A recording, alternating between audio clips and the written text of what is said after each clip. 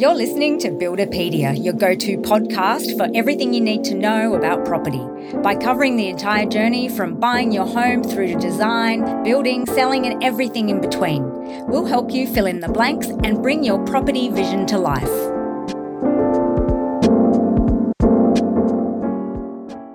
Welcome to the latest episode of Builderpedia. I'm Matt, and joining me today is Sharath Mahendran, creator of YouTube channel Building Beautifully, which I've really enjoyed. I've really loved the quirkiness and the amazing videos that Sharath's been presenting. So thanks for joining us, Sharath. Thank you for having me, Matt. I'm excited to be here. And as I think we had a little chat prior to starting, you've got like 100 times more listeners and viewers than we have. So we're totally, this episode is all about jumping on your rocket ship. And exposing you guys, yeah. Getting an extra 5 listeners for our podcast. Hopefully more than that. I'll do my best. Yeah.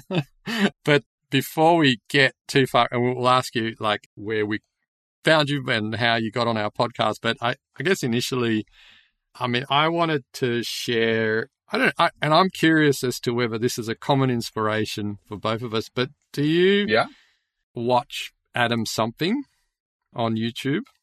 I used to a bit, yeah, actually. I find he's a little bit angry for my liking, but I did watch some of his videos, yeah. But he's very funny. He's very good. He's very good. He can get very angry, but I think he's angry for the right reasons. Like, he sees what America's like. Yeah, it's a great channel, yeah. Yeah, but I think I love his take on Elon Musk's weird subway. Oh, yeah. I love that video. If we're talking about the same video, I love that one. Yeah. We're talking about the same video, the Las Vegas metro line that takes one car at a time. He slowly turns it from a car proposal into a metro. It's so clever. He's a very clever guy. Yeah. Yeah. And it just points out the absurdity of having a tunnel for one car moving slowly through it at a time. I'm not sure if you realize this, but Elon admitted later that he hates transit systems because you're surrounded by weird people. It's just that's why he suggested it. It's he has a very backward perception of public transport, and that's like the rest of America, Well, a lot of America. I don't want to generalize, but yeah. Yeah, and so that's my inspiration. We do ask if you want to share an inspiration. Oh, for my YouTube channel, yeah. I really like Jay Foreman. Do you watch his stuff? No, but I will now. Write that down. Anyone who's listening, he's a pretty big channel. He's got over 1 million subscribers. I find if I have to compare myself to any channel, I think Jay Foreman's a good one because he specifically just does London pretty much. He doesn't really leave London, just pretty much London videos. And he does kind of similar to me, very quirky stuff. Like, why does this motorway end in the middle of nowhere? Or how many boroughs does London have? Or what's with weird street naming? Or weird time zones. He does all this really fun stuff like that, kind of similar to what I do. One difference, he is a comedian, so he's a lot funnier than me. Viewers of mine who are listening will know I try to put humor into my videos, and I think I succeed mostly, but I definitely am not as funny as him. So that's one thing I'd love to improve I think you do very well. I actually think you're not giving yourself enough credit. I think it's thank you. Very good, very clever, and yeah, it's definitely funny. Thank you. And sometimes I'm happy it's to funny hear that. in a quirky way that maybe you haven't intended, but, No, that's pretty much what I intend, yeah. So Jay Foreman, I think the thing that came to mind is that he focuses on London, and I remember as a young backpacker 1,000 years ago, but being in London and really finding it hard to get out of London because it was so expensive to buy a train ticket, and I was only earning £5 an hour working in a outdoor gear shop at the time, a retail shop in the middle of London, sleeping in a roach-infested dorm, just trying to make enough money to get out. When I hear people complain about train prices in Sydney, I think to myself, well, go to London and have a look how expensive it is there. It's insane in London. Yeah. I literally didn't leave Zone 1 for 4 weeks. I was actually I didn't mind. There was a lot of phenomenal things to see, but yeah, I literally just did not think to go to the outer burbs of London. Couldn't afford to get right out of London. for whatever reason, I was actually, it's funny you should mention this because I was just looking at it before the podcast. London's barely subsidized by the government, their transit. It's like 75% of the transit is run on passenger revenue, which really surprised me. You wouldn't find statistics like that in Sydney. I don't know what it is in Sydney, but like, it's definitely not that high. Trust me. Yeah, but is that even the metro in London or the tube?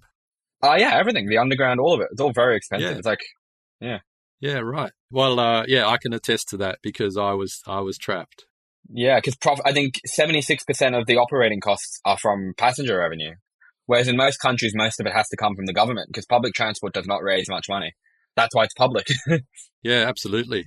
Now, we've gone off various tangents, but I did want to bring it back to talking about your podcast, Building Beautifully, not podcast, sorry, YouTube channel. And YouTube channel. Wanted to tell our listeners a bit more about you and how you got to be a YouTube channel personality and how all that came about. And tell us a bit more about how you got there and how you got here.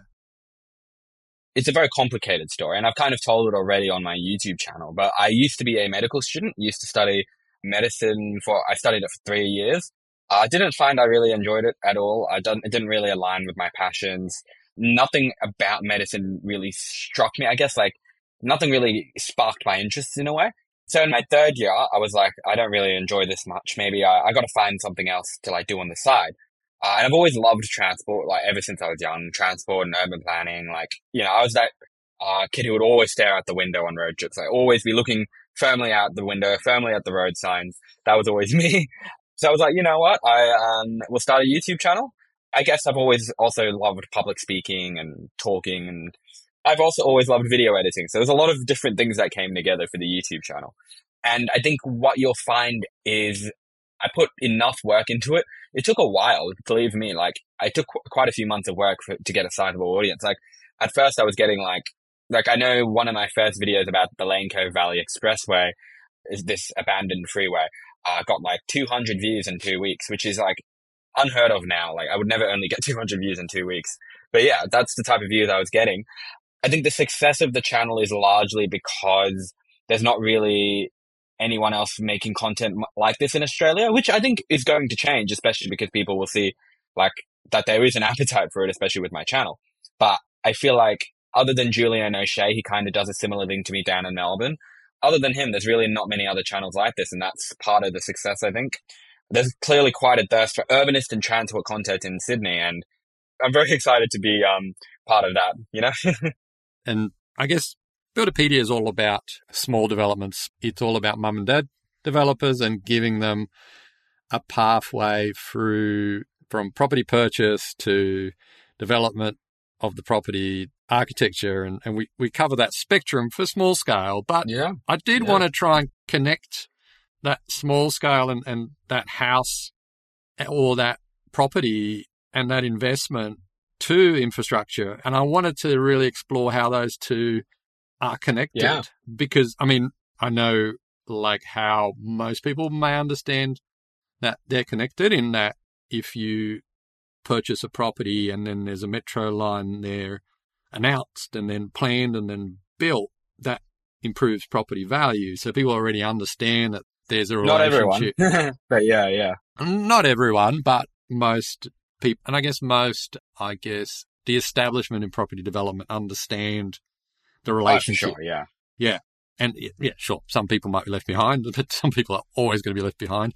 So I think that's what I wanted. I wanted to know what other connections are there, how do the two relate to each other, correspond to each other, apart from property value and rezoning, how are the two linked? Well, I think we have to think about why exactly the property values are higher. Why does a new metro line make the property values higher? So the property values being higher, that's like the surface level, very superficial kind of thing that's improving. Like that's a very numerical metric. But why is that? Well, the area is more livable as a result. Suddenly you can get places that you want to go so much more easily. Like, for example, my local metro station is Cherrybrook. I admit I'm not actually that close to them. I'm a good 10-minute drive, sadly, but it is my local metro station. And it's made it so much easier to get around, mainly for people who live near Cherrybrook Metro. It's so much easier to get to Chatswood, get to the city, get to Castle Hill. And suddenly Cherrybrook's a much more livable area. Suddenly people want to live there. I think that's a big part of what makes public transport projects so good, because it's like suddenly so much easier to get there. And I think it's easy to neglect it. You'll find with some newer developments on Sydney's edges, like Marsden Park and Oran Park, you can't get to those places as easily. I think it's just very important and very intrinsic. And I can definitely talk about how there are some people who don't necessarily believe that. Because, for example, my grandmother lives close-ish to the station, and she was worried about the metro because she thought it would actually do the opposite of what you're saying. She thought it would decrease her property values, would you believe? Because at the end of the day, there are always like going to be disadvantages to major projects. I mean, the noise of the station, like it could be loud. You could have more traffic, which I think is kind of a little bit of a silly fear. Like, why would you have more traffic near a train station? I mean, it's a train station. Like, obviously people are going to be getting on the train. They're not going to be driving.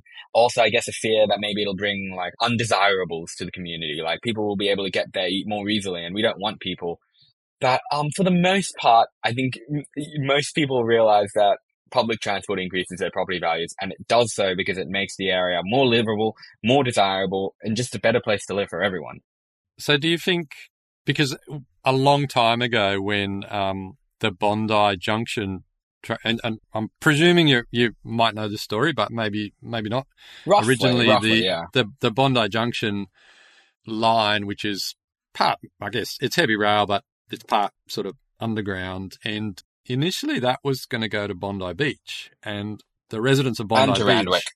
And I didn't know about it. I heard the story about Bondi Beach and the protests and the just outrage. There've been two attempts. Yeah. Yeah. So I guess I wonder if it has changed, because that's what it seemed to be about undesirable people coming to the beach and it being overrun. Well, it's overrun anyway. No, I think the problem is a lot of people still have very backward perceptions of public transport. And I've talked at length about this, like on 2SER before, and even on my channel. I think we've kind of been sold for decades. Australians have been sold with the idea of the Australian dream. You know, live in a big car, live in a big house, live near your work. You know, like, hey, you can live wherever you want. If you want to live in Dulwich Hill, you can live there. If you want to live in Wollstonecraft, you can live there. You get to have the big house, and you get to still be able to get to work easily in your car. But it turns out that that's not sustainable. We need public transport to get around. But I think some people still have that backward perception because, of course, the suburban dream kind of assumed everyone would drive, right? And if you didn't drive, it was because you couldn't. It wasn't because you didn't want to. It was because you couldn't. Like 30, 40 years ago, you didn't drive because you actually, like, you couldn't afford a car, or, I don't know, you had, I'm not sure, honestly, vision problems, like so many other options. Like, driving was seen as more elite. And I think that's what the problem was in Bondi. I think they kind of saw public transport as something that would bring people who couldn't afford to drive to Bondi. We only want people who can afford to drive, because if you could afford to drive, that means that you are good enough. And I think a lot of people still have that perception, which I think is a bit sad. And I think that's what I'm trying to work to change a little bit with my channel. Channels like Not Just Bikes do it as well. Obviously, he's much more successful than me. He's got 1 million subscribers. And I think another problem with the Bondi Junction NIMBYs and the Bondi NIMBYs, they kind of talk about how it's overrun and how there's traffic and a new train line will bring more traffic. But it's such a fundamental misunderstanding of the problem, because if you build a train line, you're actually going to have less traffic because everyone's going to be taking the trains instead. The funny thing about public transport investment is the more public transport investment you have, the better it is to drive. It sounds nonsensical to someone who doesn't just stop to think about it for 5 seconds. But if you stop to think about it, you realize if you build more public transport, less people drive. If less people are driving, it's a better experience for those who are left. I went to Singapore and there's no traffic there at all. Like, it's such smooth driving because everyone uses public transport. Of course, they also have car taxes. They also have very expensive car registration and other, yes, which is disincentive. But yeah. Yeah, exactly. But we can't diminish the value of good public transport investment. And that's, the residents of Bondi have screwed themselves over, if anything, because that's why their area is overrun. It's because they insist on not building a public transport line. So one thing that I've noticed, or I've maybe hypothesized about, and no one's actually said, oh, no, that's actually wrong. And maybe you're going to say, no, that's actually wrong. But we'll see. There's definitely an uplift in property prices when a metro is announced or when people know. But I think there's also a lag between that price being realised. I think that price keeps escalating when the metro or infrastructure actually opens. Like, I think people don't appreciate it. People click when it's finished. I wonder if that's just I've said it to a few people. No one said, nah, that doesn't, everyone said, no, that's exactly right. So I'm wondering if that is right. Is there still uplift if you're buying into, so, just putting on my, I guess, property advisory hat, is there still uplift once our metro, and there's a metro line, I'm very lucky, it was dumb luck rather than amazing sort of property wit, but they are building the new White Bay metro line, right, or metro station, very close to where I am, and it was just... You're very lucky. But I feel like the uplift will come. There's a lag because, and I'll give you another little, and I'll let you answer, but I know from selling property that the minute it's hot, all people want to know about is aircon. And the minute it's cold, they'll only ask about the heating in the house.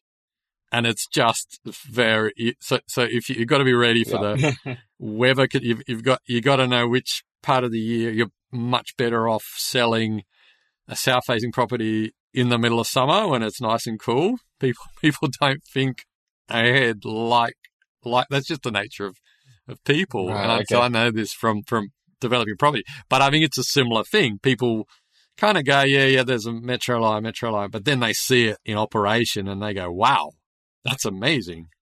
Even though they can probably go drive around across town and see it in operation elsewhere, but they don't quite click.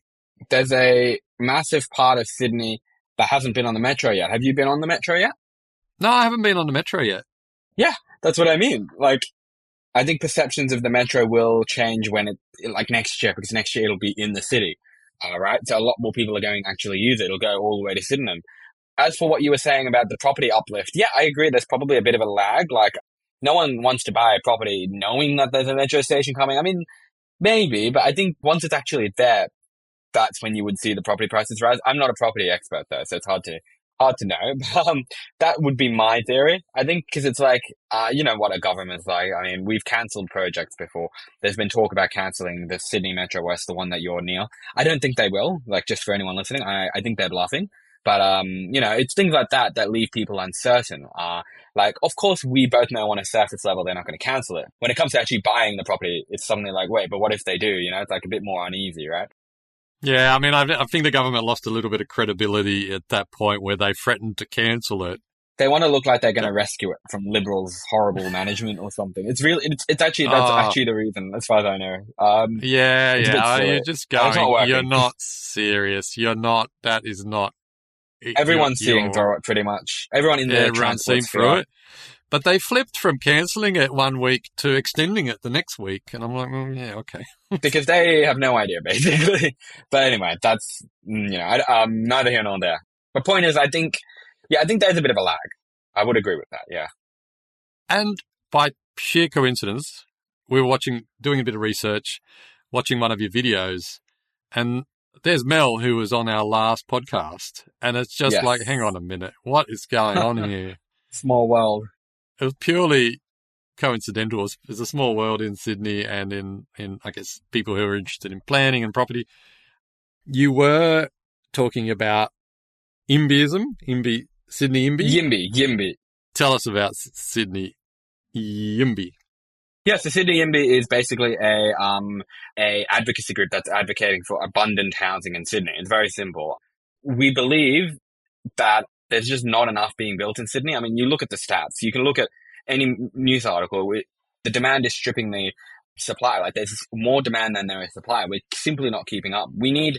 I'm not going to say figures because I don't know the exact numbers, but we need a lot more houses than we currently have in order to actually keep up with population growth.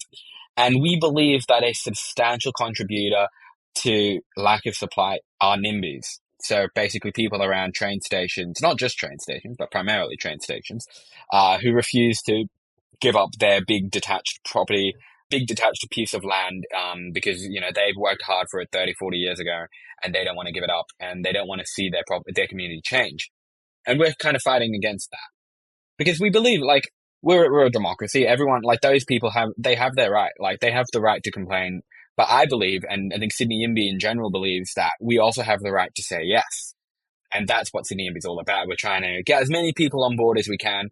People like me, people like Building Beautifully viewers, and all sorts of people to kind of go to council meetings and make online submissions and, just kind of resist, kind of approve, voice our approval for abundant housing, be a voice of reason in a society that's mostly saying no. A very vocal minority, might I say. And I'm not a NIMBY. I'm a YIMBY, I guess. Maybe I'm a NIMBY when it comes to overzealous or ugly and obscene development. Oh, no, of course. And we're the same. Yeah. But just pretend I'm an angry NIMBY and you want to build a, 4, 5, call it 5 to 6 story development in a close to a heritage conservation area, and I've got a house and I don't want it and I don't want to know about it. What are you going to tell me? Well, I guess one thing that would be important is how close are we to a train station? Because I think that's an important detail. Well, we're going to be very close. We're going to be very close to a future, pretend we're going to be within sort of 5 to 10 minutes walking distance to a future metro line. But I'm worried about, I'm worried about a few things. I don't want things to change. How are you going to convince me, I guess, is my curiosity. It's a tough one. Because I think that NIMBYs kind of have heard all our arguments and they disagree with a lot of them. So I guess it would depend on the points that you raised. For example, you want to conserve your area, you want to protect it. I guess I would return with the question, where do you suggest we build new housing instead then? And I wonder what the NIMBY would say to that. Because if you ask me, there is no better location than right next to a future metro station. Yeah. No, that's a great point. Where I guess somewhere else would be the answer. But as long as it's not in my backyard, I'm totally supportive of it. But that's, I guess, the point. But do you realize that, I guess this is what I would say, the government spending billions and billions of taxpayer dollars to pay for this metro station, wouldn't you agree it's fair that we should be sharing, we should be trying to allow as many people to access that station, spreading out access to as many people as possible rather than reserving it for a special select few? Wouldn't you agree with that? That's what I would say. Well, what if I've been here? What if I've lived here for 50 years and this is my community and I fear that my community is going to be disrupted and destroyed? Was your community always the same 50 years ago when you moved in? Has it been the same for the last 200 years? Or has it changed and adapted with the times? Well, it hasn't changed in a long time.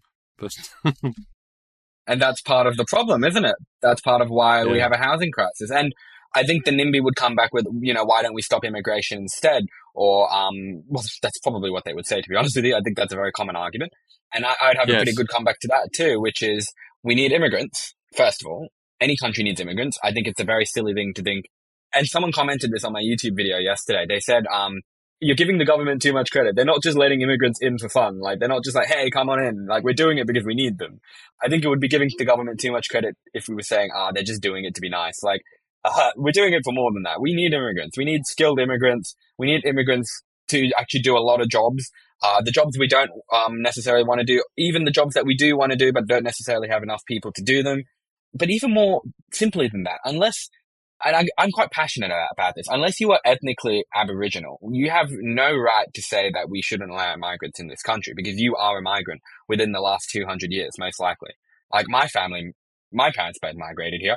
Most people who are making these complaints will have migrated here at some point. They could probably trace it back to their parent or their grandparent or their great-grandparent. Like very recently they migrated here. And to just be anti-immigration, suddenly to decide that Australia is full. I'm sorry, but we're a country of 25 million or with land the size of like not much smaller than China. So to say that we're full, it's a very bold claim. Yeah, and it's immigration is a sore point for me as well. And I think one of the things, there is a economic argument for raising immigration. And one of the problems we have in Australia, and at the moment, it's just so pronounced, and I'm dealing with it every day because I have a building company. And so I just can't get skilled people. There just aren't enough skilled people around to do the jobs that we need done. And the immigration seems to have put student visas into hyperdrive. And the problem is, which you may not be aware of, but I'm very aware of, is that we're getting lots of amazing people who are coming in and they have no skills. And they have no skills when it comes to... You mean students? Yeah. Students who are very good. And if this country, if there was a world competition on passing English tests, we'd smash it. But the problem is people with hand skills, people like stonemasons, bricklayers, carpenters, tend not to do very well in English tests. And we don't get them here. If anything, what you're saying suggests we need more immigration, which is exactly the opposite of what NIMBYs want. But yeah, no, I completely agree. I think we need people to do the jobs that we don't necessarily want to do. And I know that sounds reductive, but it's true. Like, unless you are willing to go and do that yourself, we need people to do that. As long as we're paying them well, there's nothing wrong with it. We need to bring immigrants in. We can't just say no to immigration. And it's just a horrible argument. It's an excuse, you know. A lot of people who are anti-immigration see themselves as economic rationalists, and yet it's such a dumb argument. But we've gone from transport to immigration, and just for the record, I'm not a NIMBY. I don't represent. I was just being a devil's advocate, I guess, because it'd be of course, pretty boring if we both agreed on everything. I'd love to talk to an actual NIMBY one day. I don't know if I'd have the guts though, but we should arrange. I'll find one. I'll just ask around at the Welcome Hotel in Rozelle. I'll say, "Is anyone here against it?" I've got a guy. Every hand goes up. No, I don't know. I sometimes wonder. You know what I do wonder? If NIMBYs are people who don't want development in their backyard, if the quantity of those people or the share of those people in society is overstated because of how loud a tiny number of people are. Like, what are the stats? Do you have stats on how many NIMBYs there are? Like, how many NIMBYs in my neighbourhood? I don't think it's that high at all. I think it's definitely the minority, but that said, it isn't maybe quite a massive minority. So how do I put it? NIMBYs, I think we can define NIMBY as vocal NIMBYs. Like, vocal NIMBYs, not many. But then there are also plenty of people who have a NIMBY mindset. They won't necessarily act on it, which is good. We don't want them to act on it. But I think you'll find there is a sizable population in Australia that have the NIMBY mindset, even if they aren't actually NIMBYs. Like, they're not actually going to go and bother to do anything, largely because their community is probably not under threat. Let's be real. Like, if you live in Denniston, they're not planning anything in Denniston. I bet you everyone there would be a NIMBY if they were planning anything. So I think that it is probably overstated, the vocal NIMBYs, but then I think a lot of people have a NIMBY attitude, even if they don't do anything about it. Has anyone studied how many, what portion of a particular suburb or a particular area or what portion? I wouldn't know the answer. I wouldn't know. Should do a survey on that. But the thing is, they'd never call themselves a NIMBY though, you know? Like, oh, I am a NIMBY. Yeah, but you don't have to call them NIMBYs. You can call them people who don't want change in their neighbourhood. So I wonder, I'm curious because it's kind of this, again, I'm being a bit, calling you out a little bit, going, well, you've got this crusade for YIMBYism.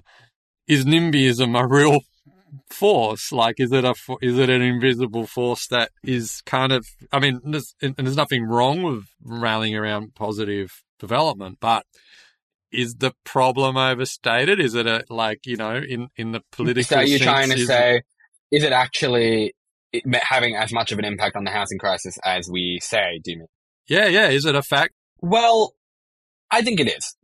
Just to answer your question, I think it's definitely a factor, but I acknowledge that there are plenty of other factors. I acknowledge that, interest rates or look, I'm not a money expert. I'm just throwing words out there, and negative gearing and capital gains and blah, blah, blah. I'm not a property expert, but I know the financialization of the property market. There's all these other factors that also contribute to housing prices being high. If we suddenly built, if 1 million homes appeared in Sydney tomorrow, Sydney's housing crisis wouldn't suddenly be solved. I don't think it's as simple as that, but it would help for sure. Because it's basic economics, right? If you build more, if you increase supply, you decrease demand. It's basic economics.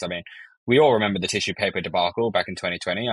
The tissue papers went down in supply, and suddenly the demand went up and the prices went up. Like, it's once you increase the supply again, which happened with the tissue rolls, suddenly prices fall back down again. So I definitely, I understand your point. Like, maybe the NIMBY population isn't as loud as you think, but I think it's still sizable. There's a map in our new video, the housing diversity video, where we show how much of stations are zoned for just detached houses. How many stations have just detached houses around them?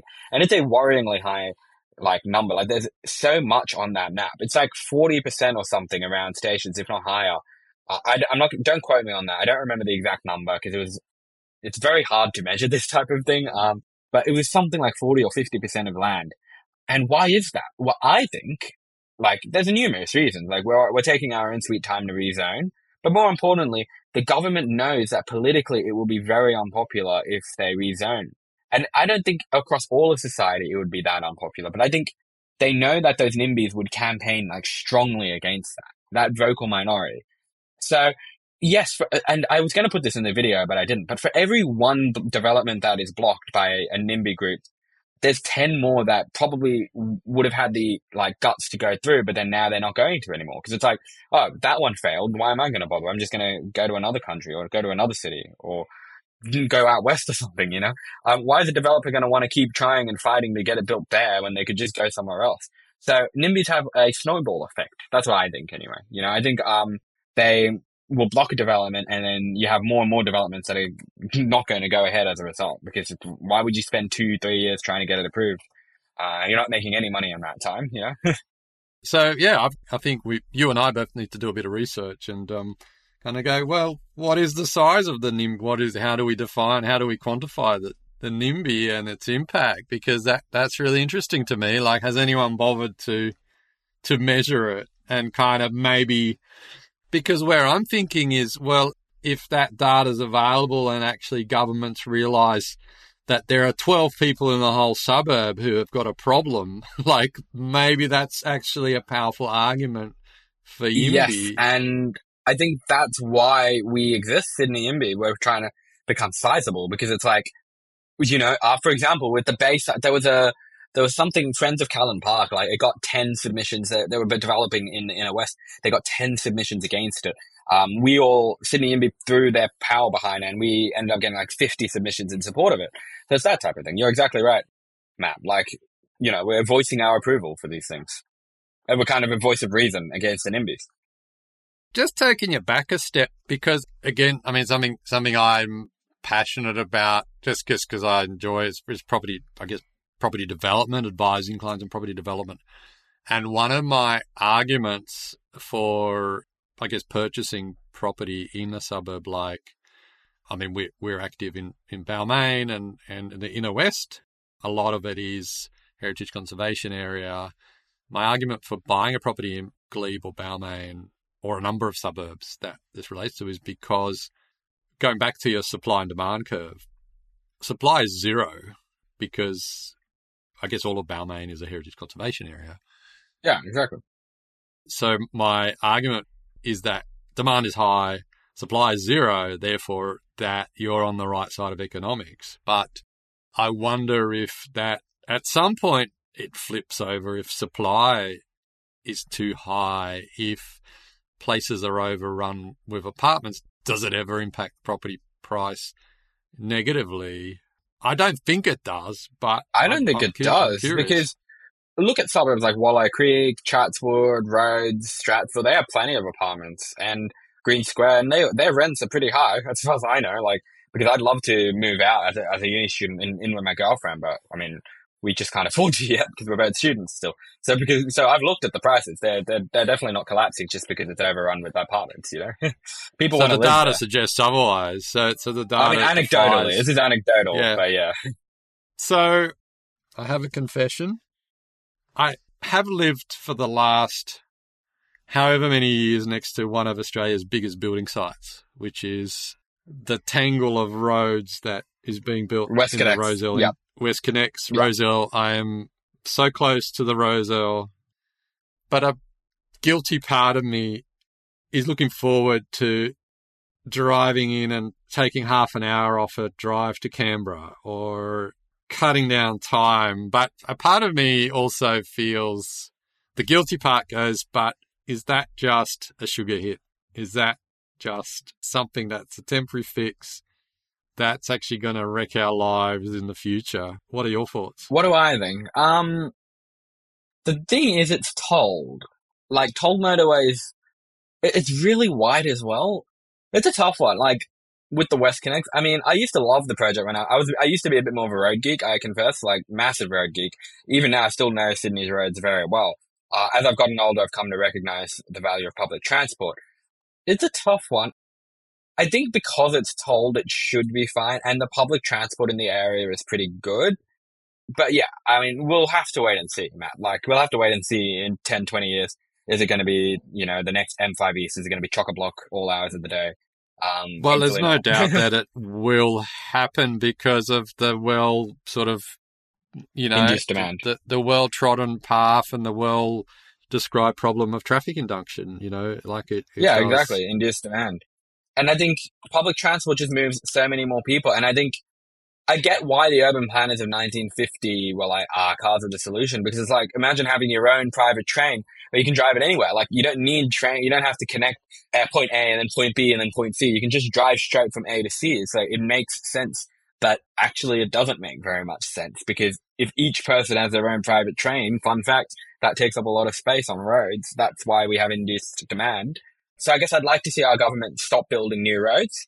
No more West Connexes, no more North Connexes, just more public transport. I think we have enough roads in Sydney. I think we need to build much more public transport, because fun fact, the people who complain that we don't have enough roads, well, if you build more public transport, you're going to actually have a much better time driving. So even the people who like roads should actually want more public transport, because public transport makes the driving experience better. And on the flip side of that, I do think a world city like Sydney doesn't need a minimum standard of freeway connect. Is there just a minimum accepted standard of road that's always going to be required that you should just, or am I just trying to make excuses? If you look at pretty much any city in America, even a city half the size of Sydney, their freeway networks are always more impressive than ours. Most cities in America, like, no offense to Sydney, our freeway network's kind of pathetic. We have, like, very few freeways, and they're very poorly connected. America's are much more impressive, but, like, it's chock-a-block, and it's much less livable. So much traffic. I don't think there's a minimum required amount of road, because what happens is if the road's too trafficked, then people are just going to not make that journey, or they're going to take public transport instead, So people will find another way. I think I'd be keen to investigate it more. I'm doing a civil engineering degree, so I'm sure at some point I'm going to have to do analysis of this, but I think people adapt. I don't necessarily think there's a minimum required amount. People will adapt. Like, if there were 10 freeways leading into Sydney CBD and 100 car parks, everyone would drive. But since there aren't, people just take public transport instead. It's the beauty of Sydney CBD. Or everyone would be stuck in traffic, probably, is more the point, because there's only one city hub, right? So you can only pack those car parks in so tightly. But what's I guess, I was going to pretend that I've made you the Premier of New South Wales. I wish. What are you building first? What are you building? What's the next? What's the most important project in Sydney that is not being built? Yeah, I've said this a lot. I said it in the Sydney Morning Herald as well. Norwest to Kogarah Metro line. I always have that answer prepared, because right now it's very hard to travel around the suburbs in Sydney. Like, imagine you wanted to get from Hurstville to Parramatta. You'd have to go all the way into the city and then all the way back out to Parramatta again. That would take you an hour, I checked. But if you had a Kogarah to Norwest Metro line, it would link up Kogarah on the T4, I think Beverly, Kingsgrove on the T8, link up with Bankstown on the T3, and Chester Hill on the T3, link up with Parramatta on the T1, and then link up with Norwest on the Sydney Metro. You link up with all these different lines. Suddenly it's so much easier to get around. Like, what if I want to go from like Parramatta to Hurstville? It's so much easier. Parramatta to Norwest, so much easier. It's just so much easier suddenly to actually get around this city with that. And I think my dream is to see that line built in my lifetime. I don't care if it's in like 50 years. I just want to see that line built, And is there any chance? Is it on the cards at all? Is it on the radar for anyone at the moment? It's on the radar, the very, very distant radar. If you look up Norwest to Kogarah line, I think I think I'm probably the top result. My video on it, maybe. There's also a Georges River proposal about it, like the council proposed it. It's not a high priority by anyone, but I think more and more people are talking about it slowly. And hopefully, like my best estimate would be serious discussions about it in 20 years from now. I know that's a long way away, but I have a good analogy I like to use, which is that about 30 years ago, when the tragic Pacific Highway bus disasters happened, everyone had made calls for to fully upgrade the Pacific Highway to dual carriageway the whole way. And now it is. Like 30 years later, pretty much is, except for a few small parts. I like to think that our public transport system will be the same. Like now it seems impossible, but maybe in 30 years things will be much different. That's my dream, anyway. Maybe I'm an optimist. Maybe I'm too much of an optimist. Oh, look, I think, yeah, it feels like you just plug away and make the economic argument, and someone will think it's a good idea at some point. But we need to get more and more people what to realize what the cost will be. I think right now my estimate would be $30 to $40 billion now in 2023 money. So you can imagine what it would be in 30 years' time. And what do you think of the tram? The light rail? The light rail, the new light rail, which everyone mocks for being very slow. No, it's not as slow anymore. I think people did that in the early days. It's much faster now. Yeah. I mean, it's still pretty slow. Where I see it, it's going pretty slowly, but in the middle of the city. The L1 yeah, no, true. In the city, it has to go slow in the city because it's a city. But I think outside the city, it gets a bit faster. Yeah, but do you think metro or light rail, or is there I guess light rails? Both. I think most people like the light rail. I agree it could be faster, but I mean, it's a light rail at the end of the day. Like, you don't use light rail. I have a video about it. You don't use light rail to go long distances. You use it more for short distances. So it's not meant to be like going at 100 kilometers an hour. I think a good city incorporates a mix of both. Like, one problem with Singapore, I would say, is it's just MRT. Like, they don't have any other. I mean, they do have an LRT, but it's not very good. And they do have buses. But I think that's one thing we do better in Sydney. You're going to have to tell us what an LRT and an MRT is now that you've... Yeah. The MRT is Singapore's version of a metro, and they have 134 stations, so they have like an insane number of stations. LRT is their version of a light rail, but it's fully elevated, so it's actually more like the monorail. And straight away associating it with the Sydney monorail, you can see the problems. It's hard to explain like in 1 minute, but I guess, yeah, it just breaks down a lot in Singapore, and it's urban planning wise not the best idea that I think with Sydney, I'm glad we have light rail now. I think Melbourne obviously do it like 100 times better than us, but at least we have it back. And I think a good city incorporates both. Like, Clovermore wants to build a light rail from Green Square to Broadway or something like that. I'd have to look into it. And I think that's a brilliant idea. Green Square has a train station. Broadway has a central station. But like, imagine a light rail, like that would make it even easier. A good public transport city has many options. It's not like just one train station. Like, you need options for people. And I think that's the future of Sydney. So what's your sense? Future of Sydney, good or bad, or what good, score definitely do you good. I think we have a bright future. I think it's very easy to be pessimistic, but that's the internet as well. Like, everyone on the internet's pessimistic.